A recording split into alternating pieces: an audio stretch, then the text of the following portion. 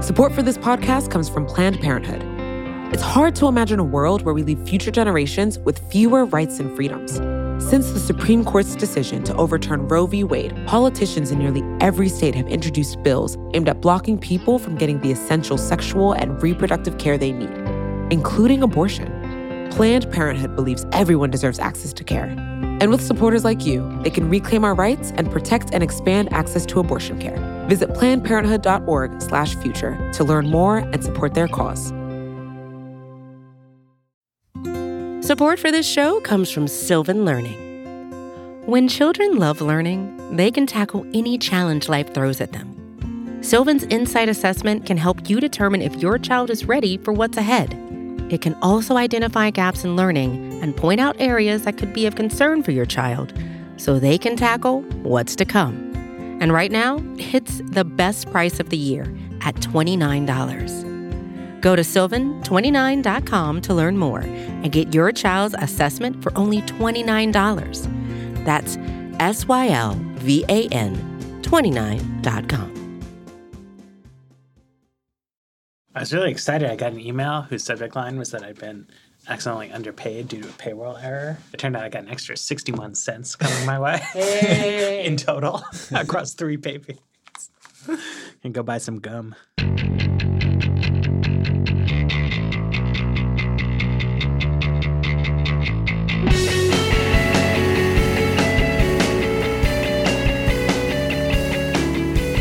Hello, and welcome to another episode of The Weeds on the Vox Media Podcast Network. I'm Matthew Iglesias, here with Dara Lind and Ezra Klein. We're going to talk today about codetermination, about capitalism. It's exciting. About the varieties of capitalism. I'm pumped. And our inspiration is Elizabeth Warren last week did a new bill that she introduced. She calls it the Accountable Capitalism Act. This has a few different kind of moving points to it, but the main idea is she wants to say companies that have over $1 billion in revenue, she wants to say that they should get a special federal charter of incorporation, and that this charter should do a few things. One is that it should specifically instruct directors that they should consider all stakeholders in a business enterprise, customers, employees, communities in which they operate, and not just the shareholders. And then this is going to be made real by the fact that workers at the company will be able to elect 40% of the members of the board. Then she has some other provisions related to stock buybacks that I think are a little less interesting for our purposes, but also that she wants to say that the federal government can apply a kind of like corporate death sentence and like yank the charter of a company that breaks the rules in sort of egregious ways. So And there's this corporate political activity provision where 75% of the shareholders and board members would have to authorize corporations spending a bunch of money on politics. Right. You know, in that case, because 40% of the board members would be elected by workers, you would need a kind of consensus inside the firm. And this is actually the area where I think you can draw like the sharpest conclusion as to what the result of this would be. Mm-hmm. And it's that I think businesses could still engage in fairly extensive political activity under that rule, but it would have to be pretty narrowly related to the industry that they are operating in, right? So like at a coal company, probably both the owners of the coal company and the people who work at the coal company want regulations that allow power plants to consume a lot of coal. But a lot of the things that businesses do in the political world, at least they strike me as kind of like generic, like what do rich business executives like? You know, sort of as a class, lobbying for corporate tax cuts, things like that, which would be harder to do here. So I think that is probably true, but I think the reason that it's true isn't quite what you're saying. I mean, we have seen cases in the past of, illegal or borderline legal coercion as we approach election days from like franchise owners of like fast food restaurants telling their workers, the Republican is going to be better for you, essentially with the argument that because under a Republican, the owner of the business will like not have to forfeit as much in taxes, that will, essentially trickle down to the workers, or that will result in more business investment. what that is to say is that business owners are telling their workers the same story about why the current system exists that a lot of economists tell, which is that it's important to have firm autonomy because that results in more business investment and more innovation. And one of the interesting things I've seen about the debate around Warren's proposal is that we've kind of seen some holes in that narrative, right? The idea, it appears to be a nice story that doesn't actually result in the kind of rising tide lifting all boats that the supporters of unfettered capitalism would lead you to believe. So I'd like to zoom out here. Right. Because if you read the commentary on this, Matt, you had a great piece. I believe it was titled Elizabeth Warren's Plan to Save American Capitalism. Yeah. Then there are a bunch of pieces at the National Review and at Reason and at right-wing publications that tended to be titled something along the lines of Elizabeth Warren's Plan to Destroy American Capitalism, Elizabeth Warren's Corporate Catastrophe Plan. All of them seem to be revolving first and foremost around two questions. One is there a problem in American capitalism to begin with? Right. And the second is, if there is, then this charter, what does this charter actually do? Like, how would it change the way corporations are governed? But Matt, I know that you've done a lot of work on this. How would you describe Warren's theory of what the problem in capitalism is right now? What is she trying to fix? I would say her critique, which I think has been gathering steam over a number of years now, is that sort of shareholder-driven capitalism was to an extent brought to us in the late 1970s and early 1980s and in the time of stagflation. And the promise of this revolution was, you might think, right, naive podcast listener, that empowering shareholders over other stakeholders is going to lead to just an explosion of inequality where the rich get richer and everybody else suffers. But that's wrong, right? That by incentivizing shareholders to make as much money as possible, you are going to see a surge in investment, a surge in productivity, and the rising tide is going to lift all boats, right? And it's now clear 40 years later, that promise of the Reagan Revolution did not come true, right? Now, I mean, people still can and do argue that it's better than the alternative, but the overall rate of economic growth went down, not up, after that period of time. Inequality went up, but the rising tide did not sort of come to pass, right? And so Warren's view, of which this proposal is just like one theory of how you get there, but is that we need to go back to the sort of mid-century American social model in which shareholders were understood to be like one of several stakeholders, and corporate executives were supposed to be these slightly cuddlier figures who did things for the benefit of a broad range of people who are involved. I remember President Obama, when you were interviewing him in the White House, he went off musing on a tangent like this, where he was saying that, back in the day, it used to be you were the CEO of a company. Your company might be in Toledo. You, of course, wanted to make money. You wanted your company to do well, but you saw yourself as rooted in that community, and that having the community you were located in do well was a priority of yours. Whereas in the modern day, as Obama said it, under the pressures of globalization, whatever, if like the cheapest place to make your windows is someplace in China, then it's like you don't care about Toledo. You're completely uprooted. So, the Warren view is that a more rooted, more sort of ethics-driven business environment would be desirable, and that this is a way to create that, or even maybe just a way to create an excuse to talk about it, which I sometimes don't know exactly what politicians are up to when they introduce bills. That's a whole other episode of The Weeds. But if the latter, then at least we are talking about it. And I think you're correct that this is now a way to kind of focus this narrative that's been gathering steam about what's wrong. But I think it's worth underlining that the shareholder theory of capitalism isn't a moral theory, right? Like, it's not a social Darwinist, like, whatever the distribution of income is when shareholders are calling all the shots, that is good. That is the way it should be. I think that that's often the way people kind of talk about it in folk contexts. And I think that a lot of Republican office holders kind of default to this view, the kind of makers and takers idea. But that's not what the actual theory in question is. It's not necessarily an empirical argument, but it's an argument about here is what is going to lead to the best outcome for everybody. So that's what makes it subject to like, well, If we see that that is not true, that should lead us to reject this theory. It kind of prevents the shift to, well, it doesn't really matter what the empirical outcomes of it are because shareholders ought to be the people calling the shots. But I think that the kind of Warren argument of, we need to have these rooted communities pops up in a lot of other things that we don't think of as like shareholder theory of capitalism things. If you hear critiques about companies don't train their workers anymore, if you hear critiques about, even the kind of right-wing populist critiques of companies are more interested in hiring foreign workers because they can get lower wages, arguments about parental leave, for example, really all of these end up coming back to a theory of if you have companies that are invested in their workers over the course of their careers, you are going to have companies that are going to be developing human capital rather than just skimming it off the top. So there are a couple things that are coming out here that I want to pull out a little bit. One, just to say this very clearly, this is a bill meant to change corporate cultures.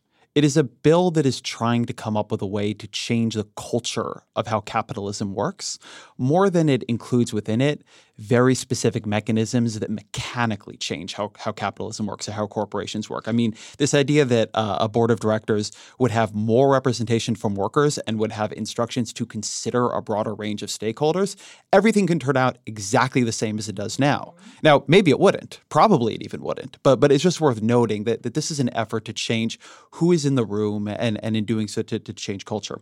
I want to use this as an opportunity to talk about Warren a little bit because I think we're getting a lot of insight here into her coming presidential campaign, but also into her. I have covered Elizabeth Warren for a long time. Matt, I think you have as well, since way before she was in government. And I think that's something people don't really understand about her. There is a tendency to flatten like the ideological dimensions in politics quite a bit. So there's a view that, Warren and Bernie Sanders come from the same wing of the party, and in a way they do. But one thing that is different about Warren from a lot of people who she gets grouped in with politically, and I'll use Sanders here as a foil, but many others are like this, is that I would say if you look at Bernie Sanders' career or Jeff Merkley or a lot of people like this, you see people with a lot of views on government. Bernie Sanders has a lot of views about how government should work. He thinks we should have Medicare for all, and he thinks that taxes should work in a very different way than they currently do and that we should have a carbon tax. He's got a lot of views on the safety net and on how the state should be constructed. Warren, before she was in government, was a theorist and a critic of capitalism itself. If you go back in her work, what you see, she was a law professor at Harvard. She did a huge amount of work on corporate culture and accountability. She was on her first role in government, to my knowledge, was on the TARP oversight board. But around that time and before that time, she was proposing things like the Consumer Protection Agency, but also coming up with a lot of ideas about how to fight what she saw as complexity in capitalism that was being used to rig markets and to screw over people. So she had a lot of ideas about plain vanilla products and trying to make things that people could understand well enough that they could then operate and exercise market power. And so just something I think is interesting about Warren is it compared to a lot of other people we think of as liberals from relatively the same wing of the party, Warren has, I think, actually more and more interesting ideas about how to reform capitalism and how corporations operate and work than she does about how to reform the state and kind of big social safety net programs. And here I think you're seeing a way in which her political campaign is going to be interesting and somewhat different, her presidential campaign, which is that I think it's going to be based on a view that capitalism needs to be saved at this moment from the capitalists.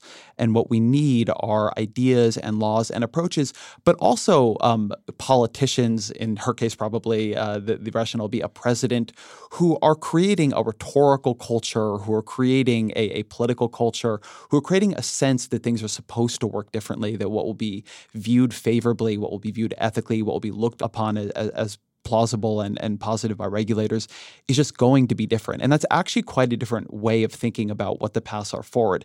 If what we're talking about to deal with this period in American capitalism is straight redistribution, which is a theory, that's one thing. If what we're talking about is reforming how corporations and other stakeholders within the system work, how big corporations can get, right? Warren is a big fan of breaking up banks, a big critic of monopolies. That's quite different and speaks to a much more hands-on approach from an elected official in getting into the guts of the market itself and trying to reconstruct the rules of the game so that it ends up producing different outcomes. I think that that's true, but I think that understanding that nuance requires understanding that there isn't a thing called capitalism that exists separate from any rules Absolutely, or regulations. yes. And I think this is kind of the really interesting question about how this debate continues to develop, because if we continue to have a Republican Party that treats any government rules about how the economy works as identical, it's going to be much harder to have a good conversation about, is it more important to use government as a counterbalance or to use government to shape the rules by which corporations operate? So, you're describing what could be a very interesting debate within the Democratic Party or could be a very interesting debate within the American public, depending largely on what Republican politicians do. But this is where I think Donald Trump's role is interesting. Yes. Because, people talk about Overton window shifting and various things, but it's actually Trump who has kicked out at least like two of the three legs of the conceptual stool of like arm's length Anglo-American capitalism. Like, one way in which Republicans and Democrats are different is like if Elizabeth Warren wants to talk about big ideas, she feels compelled to like release this bill text, whereas Donald Trump will just say things. But like he, on the campaign trail, he was just saying that he did not think companies should be allowed to shut down American factories and then replace them with foreign imports. He never produced a plan to stop that from happening. As president, the trade policy he's implementing is kind of different from what he said. The modalities are different. He obviously was not restrained in his rhetoric by like the four letters of what the law said, but also in office, he has used the president's trade policy authority in very aggressive ways that sort of align with the vision that he outlined there. But either way, he is like clearly not saying that the optimal society is one in which the investor class allocates capital for its own profit-seeking resources, and then that leads to a socially optimal distribution of things. He really put on the table, and I think it has not come off the table, since it matters a lot what Republicans say about these things. He's put on the table the idea that corporate executives should be subjected to moral criticism by leading figures in civil society. And that's actually an incredibly radical kind of idea, right? And if the right pole of the political discourse is going to go there, right? That there should be moral criticism of business leaders' decisions for its impact on workers and middle-class living standards. That really opens up the playing field for some much harder hammering, right, into the legal system, into the regulatory system. Of course, Trump, when he's appointed judges, when he's appointed regulators, has not necessarily filled those jobs with people who agree with him about this, which makes it relatively weak in practice. But even if you didn't pass this law, right? But for Elizabeth Warren, as a more disciplined person who has a stronger Rolodex of policymakers, simply filled all of the economic policy and legal jobs with people who agree with her about this subject and then continued to speak vocally on it while even Republicans have abandoned the sort of rhetoric of neoliberalism, like that itself is a potentially large change in these things, because I do think it matters, right? Like there's this fascinating sort of dialogue happening inside Google right now where the company wants to make a censored search engine to get in on the China market. The reason they want to do that is obvious, right? Like there's a lot of people live in China. You can make money there. A lot of people who work for Google seem very uncomfortable with this idea for the very good reason that it's morally appalling. But like the current prevailing doctrine in America is that employees are allowed to be appalled by this, and executives are allowed to maybe say that employees are going to be so appalled that like net it will be bad for business to go do the appalling thing.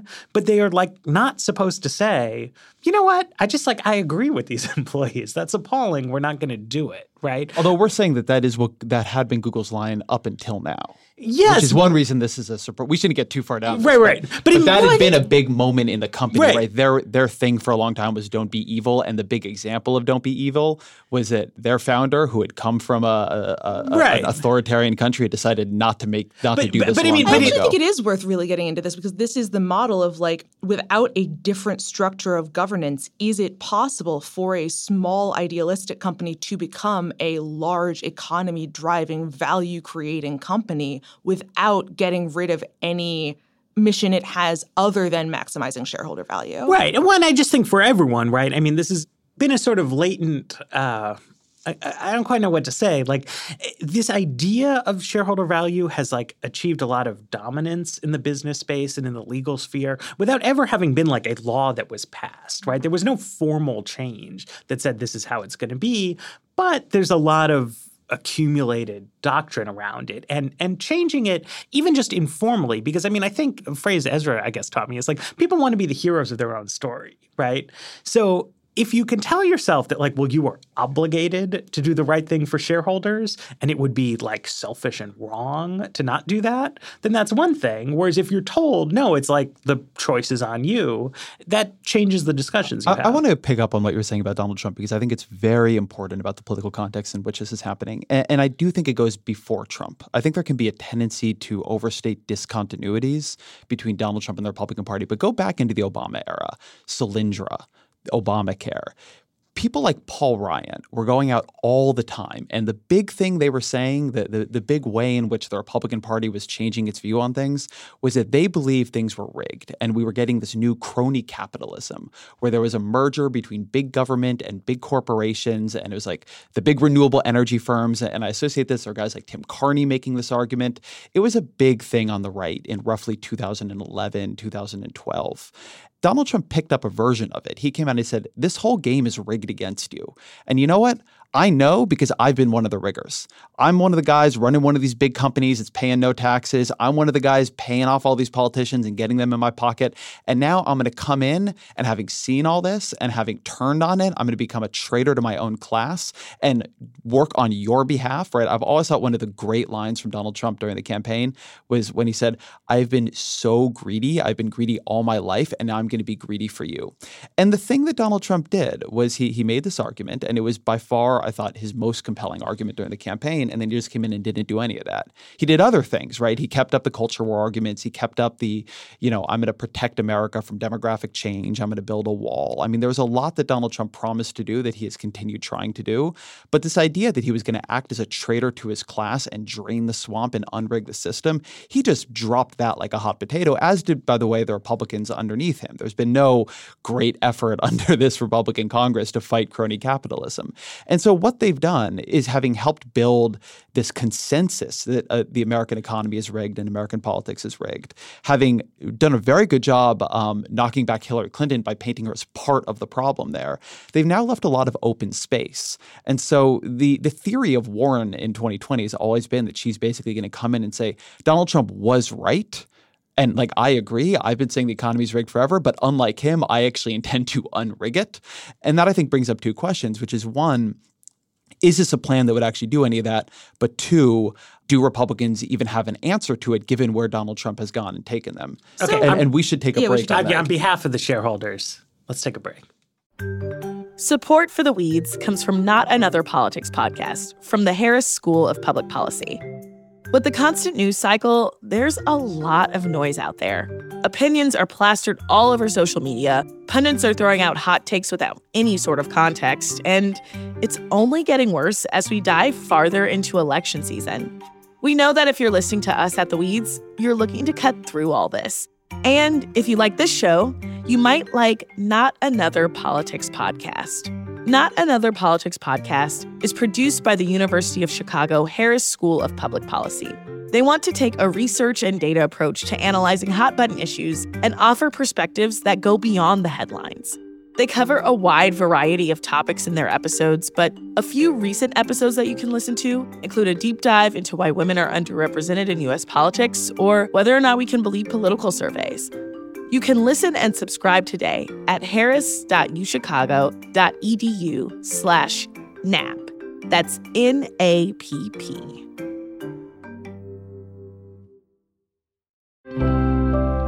Support for this podcast comes from Planned Parenthood. Your body is your own. That's why Planned Parenthood is committed to ensuring that everyone has the information and resources they need to make their own decisions about their bodies, including abortion care.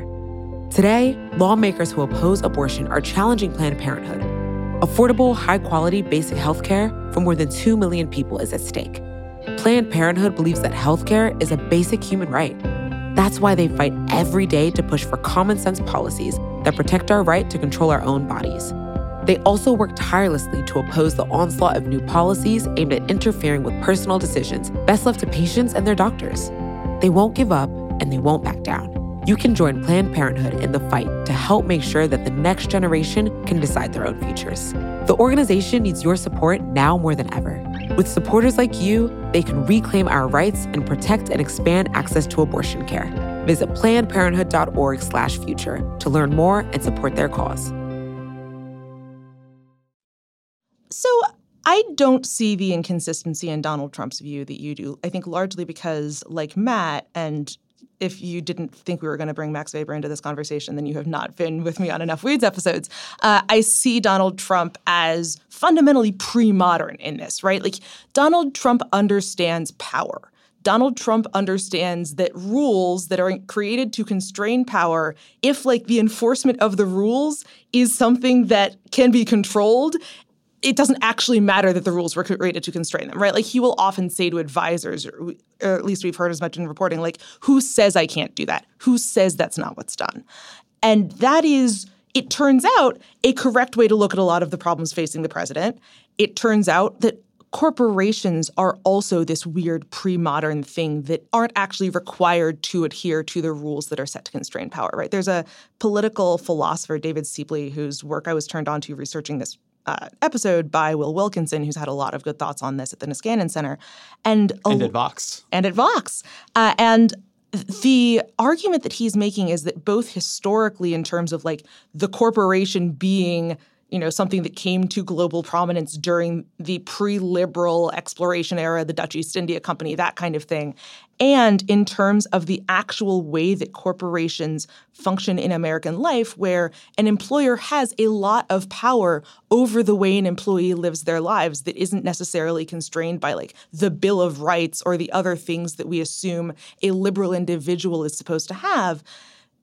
There's a disconnect between the legal power that we give corporations and the way that we think that decisions ought to get made, that there's this, you know, liberal understanding of employment as a contract between people, that, like, a Google engineer, if they really wanted to, could go work for somebody else because they were upset by what the company was doing, and that ultimately that would mean that Google would be incentivized not to do evil, for example. But, like, in practice, contract is kind of overridden by power. The interpersonal power dynamics of employer versus employee, boss versus subordinate, that kind of thing structure individual life a lot more than the kind of theoretical free contract between two individuals. And so the weird space that corporations exist in, and why corporate culture is such an important thing to change, is that the understanding we have of how capitalism works relies on this really strong divide between public and private, and the idea that things are permissible in the private sphere that we work really hard to constrain in the public sphere. But when you have these entities that are both created by government to a large extent and that have pseudo-governmental power over their employees, that challenges the idea that they should be operating by totally different rules. I think that's true. I also think it's worth trying to get a little more, like, in the weeds as to what is being proposed here, right? Because some of the initial reaction from the right, I thought was kind of telling, right? There was this, like, sort of hysterical Kevin Williamson piece in National Review where he says Elizabeth Warren has a nutty plan to nationalize every business in America, right? And this Reason article saying she was going to destroy capitalism. And then there was a second National Review article from David French, who also doesn't know, like, at all what he's talking about. And I don't want to say that by any means, like, this proposal is beyond criticism, but the basic idea is both a little unfamiliar to America and also, like, not that crazy, right? And so in Europe, It's a very different labor relations model from the United States on a number of fronts, actually. And she's only operating on one of them. But in countries that, if we were not talking about Elizabeth Warren, if you were to just roam over to National Review offices and be like, does Germany have some successful private businesses? I think they would say that it does, right? And in fact, conservatives sometimes love dunking on Bernie Sanders when he praises Denmark and other Nordic countries for being like, don't you know how high these countries score on the Heritage Foundation Index of Economic Freedom? And I just think that's an important baseline, right? Separate from Elizabeth Warren, separate from this bill, conservatives appear to me to agree that both Denmark and Germany are in some sense good places where there are businesses. And Germany has actually a stronger form of board representation law where for big companies defined as over 2,000 employees, half of the directors have to be elected by workers. And also in Germany, they have these works councils. So at any given work site, there will be an elected group of employees who, weigh in on decisions that impact, it's called the social and organizational aspects of work, like snacks in the break room and what uniforms you have to wear, stuff like that. In Denmark, they have a weaker board representation rule. It's 35% rather than 40% in Warren's bill, but it kicks in at 35 employees. So it's much more kind of far-reaching. And so whatever it is that you might think this would do or not do, it should be consistent with that. And I have to say, when I first learned about codetermination, it was about 6 or 7 years ago now, it blew my mind. And what blew my mind about it was what a relatively small difference it makes, right? I think if you wandered over to an American businessman, it was what if workers elected half the members of your board of directors and also all changes that impact employee lifestyles had to be run by a committee of workers? They'd be like, that's crazy, Matt. That's crazy. And well, Germany has different economic and social outcomes than the United States. They're not that different, right? And what research on this seems to show basically is that there is less wage inequality in countries that have stronger forms of codetermination. Yeah. So Dylan has a good piece on codetermination and quoted some large literature reviews.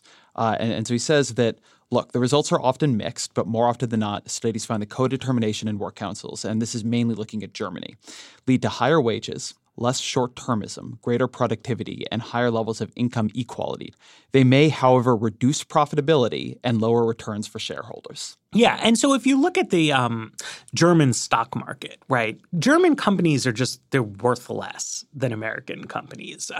There's a formal way to analyze this, but it's just about what you would expect, right? If General Motors had to become tomorrow Daimler and half of its directors were going to be elected by workers, its share price would go down for kind of obvious reasons. Not to zero, right? The German companies, they find their bottom. And I want to note something on that because I think that can sound in a couple different ways. But there's a difference between a company being worth less and a company being worth less to shareholders. Sure. That I want to note, right? So a company where the workers have more power and so more of the company's gains and spoils are going to be distributed to workers versus distributed back to shareholders or to executives or whatever is different. You could also have a world, and this is a different argument, where the companies are just worth less overall, where the pie is just smaller. Sure. But I just want to note that distinguishing between those two worlds is actually a quite important thing here. You can have a company worth less on the stock market that it is not clear which of those things you're looking at. Well,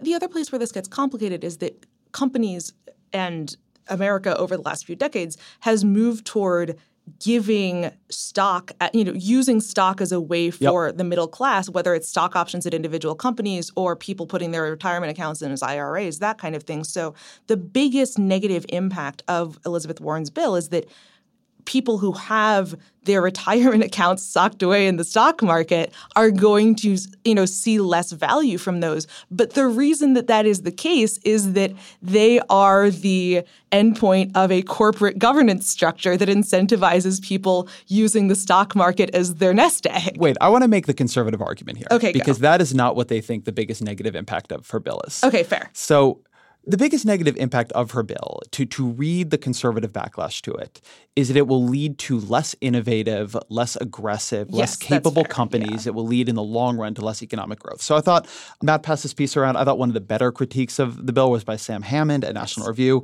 And so also of the Niskanen Center. Also of Niskanen, which just gets back to our conversation about whether this is going to be a conversation among people who identify as liberal or among, everybody really depends on whether you're willing to grant the premise that, it's worth taking seriously. Right. And Niskanen, we should say, is sort of libertarian. It's a little bit of an ideologically unusual place.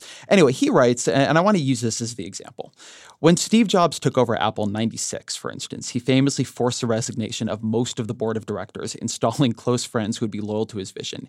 He proceeded to lay off 3,000 workers and shuttered a number of the company's biggest boondoggles. This earned him a reputation for ruthlessness. It also set Apple on a path to becoming America's first trillion-dollar company.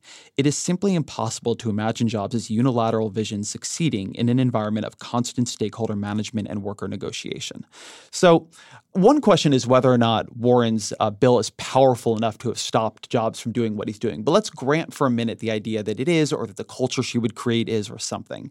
And so you would not be able to have a Steve Jobs come back into the company, and he would just not have as much power. And certainly you would not have as much power between the sort of hero CEO and the ruthless board to cut costs and to just be a pretty ruthless form of corporate management, which there's an argument leads to more innovative, capable companies, which down the road leads to a bigger economy. And if you don't like the way the distribution works, just focus on redistribution through the tax code, not mucking up the way these companies work.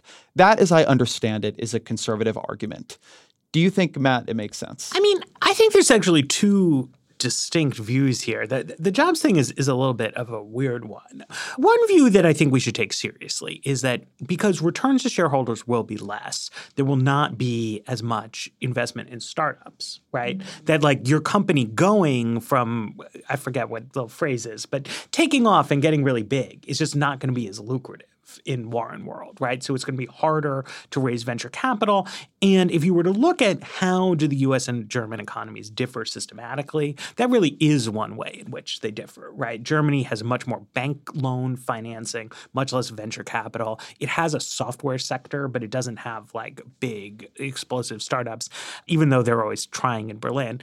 The Jobs thing, I think, is a bit of an odd one, right? Because Steve Jobs, though he's a famous tech founder, he did not have the kind of relationship to Apple that Mark Zuckerberg does at Facebook, or Larry Page does, or Jeff Bezos does. He had sold all of his Apple shares after he got fired the first time. And if you look at his widow, was one of the wealthiest people on the planet, but if you trace her wealth, that's all Disney stock. That was acquired because he founded Pixar. You don't want to be like poor Steve Jobs, but he made remarkably little money off of Apple. But it's a corporate management question that Hammond It is, but I mean, I think there's an important nuance here, because I think the fact that Apple under Steve Jobs was a more successful company than Microsoft has been, but that Steve Jobs made orders of magnitude less money than the number 3 guy at Microsoft, is a tell that financial capitalism does not really work on that level, right? That it's not actually true that these guys, if they had a little bit more financial incentive, would have made their companies bigger and more successful. They're doing the best they can, and the breaks kind of are what they are. Now, could Steve Jobs have pivoted the specific company of Apple as ruthlessly as he did there under a more cooperative governance scheme? I think probably not. But then the question is so what? Right? Do we think that if Steve Jobs had not been available to be hired to take over the sort of wounded corpse of Apple, clean house, fire a bunch of people, cut product lines, launch those candy-colored iMacs, then after that make the deal that got the little spinning disk hard drives to launch the iPod, right? Is it the case that in that alternate universe, touchscreen smartphones would never have been invented? I'm really skeptical, right? That vision of the hero inventor CEO in which, absent the specific, micro business practices that led to the innovation, that we would not have the innovations. Like, I don't see it, right? And I could see it with certain other companies, right? Like, I would say that, like, the boring process innovations that have allowed Walmart to make things in stores somewhat cheaper from how things were in retail stores before Walmart, that maybe wouldn't have happened if you didn't have really big companies, right? But we know that continental Europe, actually where they do have really big companies, is specifically the boring retail sector, right? Like H&M, IKEA, Aldi, like this is actually the corporate sector in which Europe excels, right? Zara, right. So it seems to me that if software startups are your case for American capitalism working well, that, like, you have a real problem. I think, like, these are not capital-intensive industries, right? Like, Mark Zuckerberg, to build Facebook, right, to create his vision, it's not like he had to go hat in hand to investors and be like, guys, I need billions of dollars to create these, like, vast physical plants in which I'm going to manufacture my social network. He needed to raise some money, right, because, like, he had to keep going. But the reason those businesses are so lucrative is precisely that they don't need a lot of capital.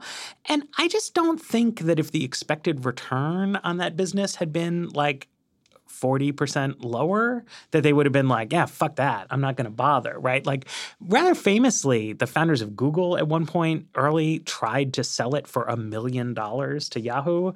Then later they got offered $3 billion, but they wanted $4 billion and they didn't get it. And, like, that's how the company became so big. So I just, like, I don't know, like, I don't buy it. I think there's a more fundamental disagreement, right, which couple people emailed me and they were like, Matt, like, why would we do this crazy change when obviously the current system is great? That is where the Silicon Valley stuff, I guess, makes sense to me, right? Like, if you look at the existence of Silicon Valley and you think that that is so amazing, that proves that, like, American capitalism is actually really good, then you just shouldn't make any big changes, not because the big changes would necessarily specifically mess that up, but because the whole idea of big changes is, like, clearly misguided. And there are a lot of people who I know for whom, like, that's true. Like, they think it is clearly the case that the fact that Facebook exists in America and does not exist in Germany, that just, like, shows that the American social model is way better. I think the fact that Americans, like, don't live as long, have much more child poverty, like, suggests the opposite, that, like, the existence of soul-crushing social media startups, like, is not, like, that great an advertisement for America. But, I mean, it seems to me that that's, like, the fundamental question here, not, like, the specifics of the business management. I mean, I think the other problem with treating Silicon Valley as a monolith is that when we talk about things that are currently tech giants, we're talking about a generation of firms that were started by people who had technical knowledge. Like, not just Steve Jobs coming back to Apple, but, like, Johnny Ive having carried this on as, like, the star designer who makes sure that there's a strong visual language that's affected a lot of how we see smooth tech. The fact that the Google guys were tech guys before they were business guys. Mark Zuckerberg was able to code Facebook out of his dorm room. The current generation of even very valuable Silicon Valley companies, the kind of Ubers of the world, are business innovations much more than they are technological innovations, which is to say, the value of that company isn't necessarily in its employees. It is in its idea. And that's a different model of things, and one where maybe a different approach is needed, not least because some of that value can disappear. Like, Travis Kalanick's real innovation appeared to be that he didn't care about local and state regulations. Yep. And it really does appear to be the case that his business may not be able to survive, much less be the kind of market-busting thing that everyone thought, if he's forced to play by the same existing rules as everybody else. If you think of a model where the real lasting value in a company is going to be in the kind of technological innovations it's making, that brings us back to the idea of human capital as a thing that is worth investing in. Let's take a break and come back and talk about whether or not this will even work at all. Support for this show comes from Sylvan Learning. As a parent, you want your child to have every opportunity, but giving them the tools they need to tackle every challenge, that takes a team. Now more than ever, educational support tailored exactly to what your child needs can make all the difference. That's why parents have trusted Sylvan Learning for 45 years as the ultimate teammate in their child's educational journey, instilling in them a love for learning and a passion for reaching the next level. And Sylvan's Insight Assessment can identify gaps in learning and areas that could be of concern for your child. It's a 360-degree view into your child's learning that you can't find anywhere else, and helps ensure that your child didn't miss something in school that might put them at a disadvantage in the future. And right now, it's the best price of the year at $29. Go to sylvan29.com to learn more and get your child's assessment for only $29. That's SYLVAN 29.com. There's a lot of commentary on both sides of this that was all about raising the stakes of this proposal. Like, again, the sort of destroy capitalism, save capitalism debate. There was a piece from Aaron Klein at Brookings, which just took a different approach on it, which I thought was at least useful to consider. And his question was, well, would this do really anything at all? The whole thing may not work. Boards often don't hold CEOs accountable. Even, naming 40% of a board's composition is not getting a majority on it. It's very unclear how decisions are made in corporations. There's a huge amount of economic and management research that goes into this, and the answer is often it's quite complicated. And then there's also this other question of why is short-termism, right, which is this thing that Warren is trying to fix, this idea that corporations are too focused on the short-term needs of shareholders. Why do we even think that is a thing? There's Amazon out there, which does not appear to feel any need to make profits at all. Google, for a long time, operated under this don't be evil thing, and even now is pumping huge amounts of money into weird moonshots over on the side and things that may not make a ton of sense. If you were thinking about this as like a short-term, shareholder-driven, hyper-rigorous, get the profits and run now kind of thing. And maybe like on the one hand, we actually don't have this problem that we think we have. And on the other, even if we did, what is our real reason to believe that adding, a minority of board members to be dominated by workers would actually fix it? Right now, the view on boards of directors is that they are extremely weak. And a lot of people's problems with executive compensation is because boards are extremely friendly to the executives. And so, for all that Warren is putting forward a fairly aggressive theory of the economy and even putting forward what is an aggressive bill relative to the status quo, to Matt's point about this leading to relatively similar outcomes in other countries that have even more ambitious versions of it, maybe we're spending a lot of energy here talking about something that, if implemented, would just end up adding some compliance costs and creating some interesting board disagreements. It would lead to some good articles about fights on the board. And in fact, this is like a red herring compared to things that we really know will work, like, say, a single-payer healthcare system or a big tax credit for the middle class or whatever it might be. I think this is both a good critique, but also in some ways a not so good critique. Like, aren't they all? I wrestle with this all the time. I'm like a really literal person in my real life, right? And it's easy to kind of look at these things one by one and be like, what would this even do? Right? Like, on the one hand, like, it's a big change in corporate governance. On the other hand, like, if you read, there's a great book, Varieties of Capitalism, which is about 20 years old now, I think. But it sort of goes through the, like, conceptual idea here that Nordic capitalism and continental European capitalism and Anglo-American capitalism are different. And if you read that book, you'll really understand that it's not like one law that, like, makes Denmark, right? You can't, like, just decide to be a different kind of place. There's a complicated web of norms and relationships. On the other hand, like, I don't think it's impossible to discern, like, the larger meaning here, right? Like, Elizabeth Warren is trying to say that there are issues in American economic policy that should be addressed with tools other than taxation and the creation of social welfare provision, right? That's a contestable idea, but, like, I think should be contested on that level, right, rather than on the kind of Aaron Klein nitpicking level. And I do think that the short-termism issue is a real phenomenon, whether you want to say it's bad or not, right? It's true that, like, Amazon and Google and companies that are closely controlled by charismatic founders are given a leash by Wall Street to do slightly crazy things like we're going to go have self-driving cars, right? But companies that are old and broadly held are not given that kind of leash, And if you talk to people who work at a place like Verizon, right? A lot of times they'll be in defensive mode and they'll be defending their company and everything it does, blah, blah, blah. If you can kind of get them in more relaxed mode, they will actually be kind of sad and maybe embittered that it's like, why don't we get to be a tech company? Right? Like this is technology, like fiber optic cables. But if I tried to say, oh, I have this like moonshot plan to wire all of Kansas City with fiber optic cables, like the way Google did, like our stock would tank and the board would yell at me. Or send up hot air balloons to give the world internet. Right, exactly. That like they are these like old, quote unquote, boring, broadly held companies that are owned by a mix of mutual funds, some rich people, and then lurking on the sidelines, there are these activist hedge funds that if you start, mismanaging yourself and like wasting money on these moonshot ideas, they will come in, they'll get 2 or 3 board seats, they'll demand that you cancel your wasteful projects and increase your dividends, right?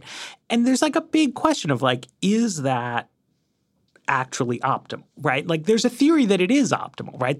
That a company like Verizon should not be wasting money on things, right? And that we need both the reality and the threat of the activist hedge funds to keep them disgorging their excess profits in the form of dividends and buybacks. That creates a larger pool of money in the pockets of rich people that they can then invest into new things, right? And that will be better. And then I think another view is that like that is wrong, that like narrow, efficiency-minded capitalism is going to produce an endless recirculation of boring companies and rich people plowing their money into yachts and ski cabins and things like that. And that actually companies that are driven by an animating spirit of empire building, and that can be an egomaniacal founder, or it can be a cooperative dialogue between executives and workers who are trying to think like, what do we have in common as like stakeholders in this enterprise? And what we have in common is that like we would all be happier if our company was kicking ass and like doing awesome shit rather than increasing its dividend by 3 cents a share. And obviously reasonable people can like disagree about this, but I think it's a fairly profound question. And I do think like the fact that the economic performance of America got worse after we decided we needed to shift in favor of more financial rationality seems like a pretty telling sort of thing to me. And people on the other side, I mean, I've noticed that there's been an evolution of discourse on the American right. And it used to be that a lot of people would say, no, this is a myth, that like really economic performance hasn't declined. But thanks to Tyler Cohen and Peter Thiel and the increasing sourness of grumpy old Republican Party voters, I think there's been more willingness to accept that like this slowdown really has happened. But now they want to say that the slowdown had like nothing to do with the large scale changes in the economic structure of America that American conservatives succeeded in implementing. And that's too much of a bank shot for me. Like I think that if Ronald Reagan said we can have more inequality, but it'll give us faster growth. And then we wound up getting slower growth, but the higher inequality, like that's pretty damning. I'm so glad you brought up the idea of activist capital, because if you look at the dynamics here, it makes it clear that what looks from 10,000 feet like capitalism working as expected, creative destruction, is often the result of choices by particular people who are ideologically committed to shareholder capitalism. Like, I feel like the best argument here is, the counterpart to Amazon is Toys R Us, which shuttered its stores earlier this year for reasons that, like, you can tell yourself a Just So story about, oh, Amazon is getting better at delivering goods, including in, especially in the parenting sphere with Subscribe and Save and all of that. It's a lot easier. Toys R Us just couldn't compete, so they had to shut down.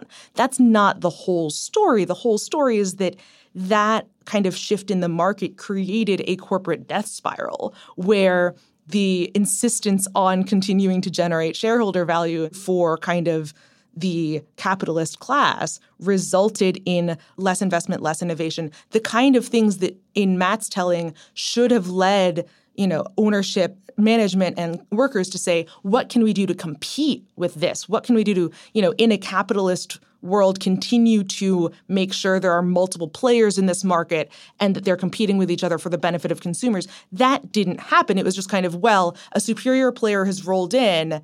We got to look after ourselves first and we got to cut out. And so that, I think, is the real question here, is if we actually understand that what looks from afar like capitalism working as intended is in fact often going to default toward monopoly, toward the splashiest player that captures a lot of market share, getting an increased amount of market share because everyone else is just pulling out in the name of stock buybacks. Is that actually the end game that we think is working well? Or can we see that as maybe a less than ideal situation? There's one more way of looking at this bill that is a little bit related to that I want to bring up, because I was thinking about this, and I think that one way this could all play out if this was implemented is that the bill functionally acts as a tax on bigness. There are a lot of people who believe one of the key problems in the American economy right now is that we are seeing mega corporations end up overly concentrating their sectors. I think that's a very good argument about the Amazon problem. They certainly seem to me to have over and over and over again engaged in anti-competitive behavior, like making it impossible to sell diapers online so they could absorb a diaper competitor, for instance. But they're just a lot of very big companies. Bigness is a reward unto itself on a couple of different levels. Obviously, you get economies of scale. But if you look at the way a Google or an Apple work, for instance, they are using their phones to advantage a bunch of their different products. They also end up being powerful within the political system. Google is a very powerful lobbyist. GE is a very powerful lobbyist. And so I think that something you can see in this bill is that one thing it would do is you become a company of more than $1 billion, and all of a sudden you have a slightly kludgier stakeholder management system happening at the top, where you have to be listening to worker demands more often than you were before. There's just a little bit more that you need to deal with. And also your ability to operate inside the political system for your own interests is somewhat slowed down. Now, it may be, there's certainly the possibility, the coal company doing a lot of coal lobbying. It doesn't necessarily mean you won't be able to. But in terms of big companies within the corporate class banding together in the ways they do through the Chamber of Commerce and other things, or the National Association of Manufacturers, to get what they want done, this will be some amount of impediment on that. And so just another way of thinking about this whole thing, Elizabeth Warren has consistently been a critic of bigness. Mm-hmm. She's, been very big on breaking up the big banks for reasons that she's very well able to articulate, and that has to do with just anti-competitive and too big to fail concerns. And I think something you can see here is that a lot of the criticisms of this bill are people saying, if you do this, you are going to make it somewhat harder for big companies to compete. You are going to make it somewhat harder for big companies, which are already complex and unwieldy, to be run agilely and ruthlessly and aggressively by their CEOs. And the answer to that might be yes. Right? And whether or not you think that's a bad thing is whether or not you think actually what America needs is, all these big companies and frankly, even bigger companies, or what you think is going on is that new startup formation has actually fallen in recent decades for all the talk about Silicon Valley.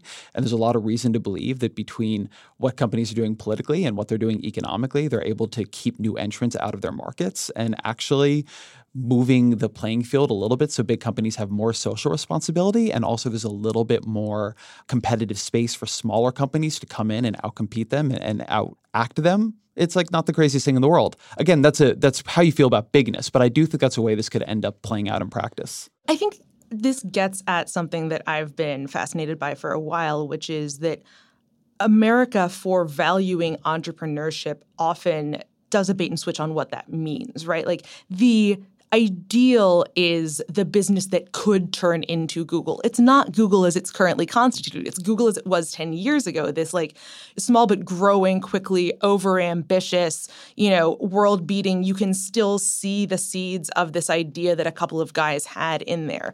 There isn't the same kind of enthusiasm politically or really kind of morally in how America thinks about itself in the big, well-established corporation that gives a lot of people jobs and creates a lot of value for consumers and shareholders, even though, the Sam Hammond critique is that in practice, those are the companies that are really driving the economy. And I think that there is a question where this turns from a what is the best economic outcome to a what does America value in capitalism and entrepreneurship? Because there are not entirely economic arguments for an economy where there's a lot of small business ownership, where there's a lot of small-scale entrepreneurship, where it kind of gets back to the feeling of rootedness, but it also gets back to a feeling of upward mobility that anyone in the middle class could start their own business and make at least a good living for themselves and their family. And maybe it's true that that's the kind of entrepreneurship that America actually prefers, and that in that case, sacrificing a little bit of economic growth is worth it to shift things in that direction. It's just that that's a normative conversation that we would need to have without accepting that we're not actually debating what's going to be best for GDP. We're talking about GDP versus other things. Yeah, I have a lot of concerns about the way this is structured because what she's created is a pretty big cliff at a fairly low threshold, right? The $1 billion cutoff threshold is not like the super giants of the economy. It's a much broader set of like big companies, right? And what happens when you cross that threshold is a lot, right? It's not the kind of sliding scale that you have in the German system or the kind of Denmark where the threshold is really low, right? Like if your company is fewer than 35 employees, that's like nothing. If you try to grow your business at all, you're going to get over that. A dynamic that we've seen play out in the retail sector in the United States is that we used to have a very fragmented landscape where big cities would have department stores that were typically local to that city. And then small towns might have like general stores or, sort of generic goods stores that were local to there. Right? What evolved over the latter part of the 20th century is that the most successful stores began to become chains and franchise and spread across the landscape. And what we see in the literature is that even though there was a lot in the 80s and 90s of bemoaning of big box stores, for rank and file workers, you earn higher pay working for large retail chains in large establishments because they are better at it, right? Like mom and pop are like maybe actually not that good at running a store, but because they happen to run the store in town, they just continue running it, right? And then when they are put out of business by like guys with MBAs who were trained in like the Arkansas retail boot camp, you can get significantly better outcomes. Warren has, I think, a sophisticated critique of how that dynamic played out specifically in the retail banking sector. But I don't know why you would apply it broadly, right? Like we see in The Fate of Borders that like it's not true that large retail establishments are too big to fail or that they lobby the government and get themselves bailed out in some kind of way. And if you think about a lot of like really unsatisfying commercial encounters that you may have in life, they often relate to industries that are very fragmented and hyper-localized. Like you wish that there were someplace like Mick Plummer, right? That like did big national advertising campaigns and like tried to get good ratings and had like two big plumbing competitors and they existed in all cities and they had like uniforms and standards and you would decide which one you wanted to hire, right? Like that would be really nice as a consumer. And nobody has figured that out as a business proposition, but like I would like them to. Right? Like putting a hefty tax on going from small to medium-sized seems a little ill-considered to me. And I've spoken to them about like where does 40% come from? Where does $1 billion come from? And it's guesswork, right? It's like it's round numbers. They wanted a lot of board seats, but less than half. So they came up with 40. If you go from $1 billion to like 100 million, that's a big change. So they liked it where it was. But if you were to actually do this, right, like I would want to see like some real studies, like some charts, some experts, like what happens if you tweak the thresholds, right? Like a lot of this is like, it's great for like launching a discussion, but like, is specifically this how you want the law to work? I'm kind of skeptical. Well, the answer to this could be, why don't you have states try it instead? One of the critiques of this proposal that, that we haven't mentioned is that just as a matter of the current federal system, states tend to be the ones who are directing how corporations are supposed to be structured. This is why everybody registers their corporations in Delaware, because that's a particularly permissive regime. That even though the kind of this is government takeover of corporations argument makes no sense given the actual text of Warren's bill, it does represent a federal say-so in how corporations are structured that if you believe Congress is currently restricted by precedent, could open the door to a lot of things that are, less precedented. That requires that you believe that Congress is currently restricted by precedent, which I don't necessarily think is true, but it's worth noting. But it also means that a lot of these kind of threshold questions of how big does a corporation have to be, how many seats on the board, what counts as a substantial business decision that the board has to weigh in on, we could have actual experiments here in the way we are currently having minimum wage experiments, where smaller governments in various situations are trying this and seeing whether it works or not. That doesn't necessarily require us to start this conversation with a federal bill. I'm more skeptical of that because I think for the reason you brought up, it's a Delaware problem. The corporations will just incorporate and do the charter in whatever place is asking the least of them. Minimum wage, it's a little tricky for workers to go dodge the minimum wage by going to California. I mean, they can move to California, but it's a lot easier for corporations to do their legal paperwork somewhere else than where they're really based. And so I think this is I'm often a big fan of let's do some state laboratory trying out. But in this case, I think we've been trying something like that. And what we've ended up having is Delaware is running corporate charter regulation for the entire country. You couldn't create a system where if you employ X percent of your employees in the state, you have to be chartered in the state? You could try. You could do different things, but you also have a lot more movement from states to states, and I wouldn't want to create big incentives to leave X state and go to Y because Y is more permissive. Yeah. Now, look, I will say that somebody listening to this will say, wouldn't this bill just do that for America?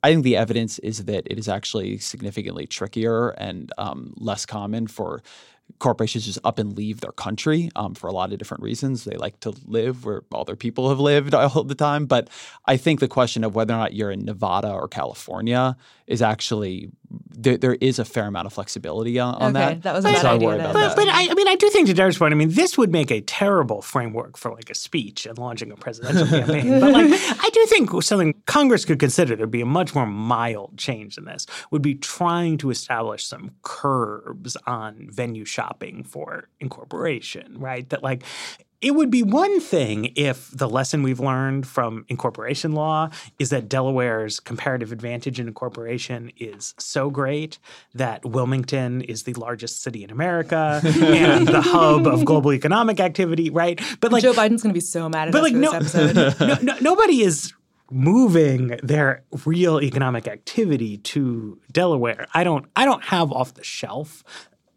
exactly the details of a proposal that would make a company incorporate where in some sense it really is. But I'm sure that if we got some smart lawyers working together, we could do something that would give states some more real flexibility in terms of defining how corporation law works.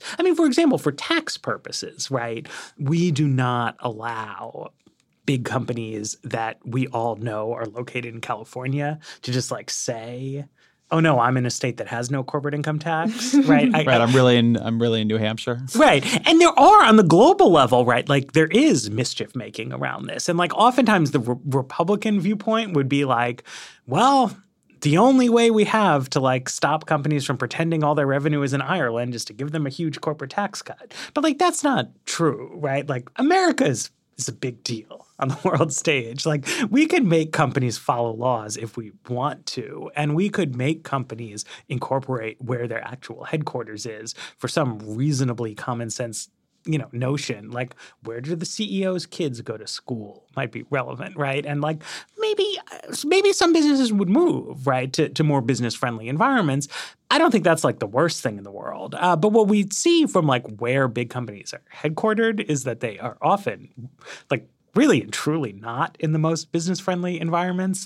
California makes companies pay a lot of taxes, got relatively high minimum wage, but there's a lot of good workers there. And I don't know, like there's nice weather, like rich guys like living in California, right? If they all want to go move to Alaska to take advantage of friendly incorporation law, like, we'll see. But I'm kind of skeptical that they would. Seems like a good place to come to a close here. Yes, no offense to Alaska, but, also... We just spent an entire episode about housing policy, like talking smack about California, so it's fine. Sure, exactly. I want to mention I am wearing my T-shirt to remind me that if you just love hearing my voice, you should check out the latest episode of Worldly, in which I make a guest appearance explaining the economic crisis in Turkey. If you do not like hearing my voice, you should go to the Weeds Facebook group where you can interact with other people. Or to the Ezra Klein Show. Or to other episodes of Worldly, which do not feature Matt Iglesias, but which also feature important commentary on world affairs. Yes. Okay. There's a lot of things you could listen to. Today Explained. I think you're interesting. Always a good one. But really, you should go listen to Worldly me. with Matt. Listen to Worldly with Matt and come back on Friday when the Weeds shall return.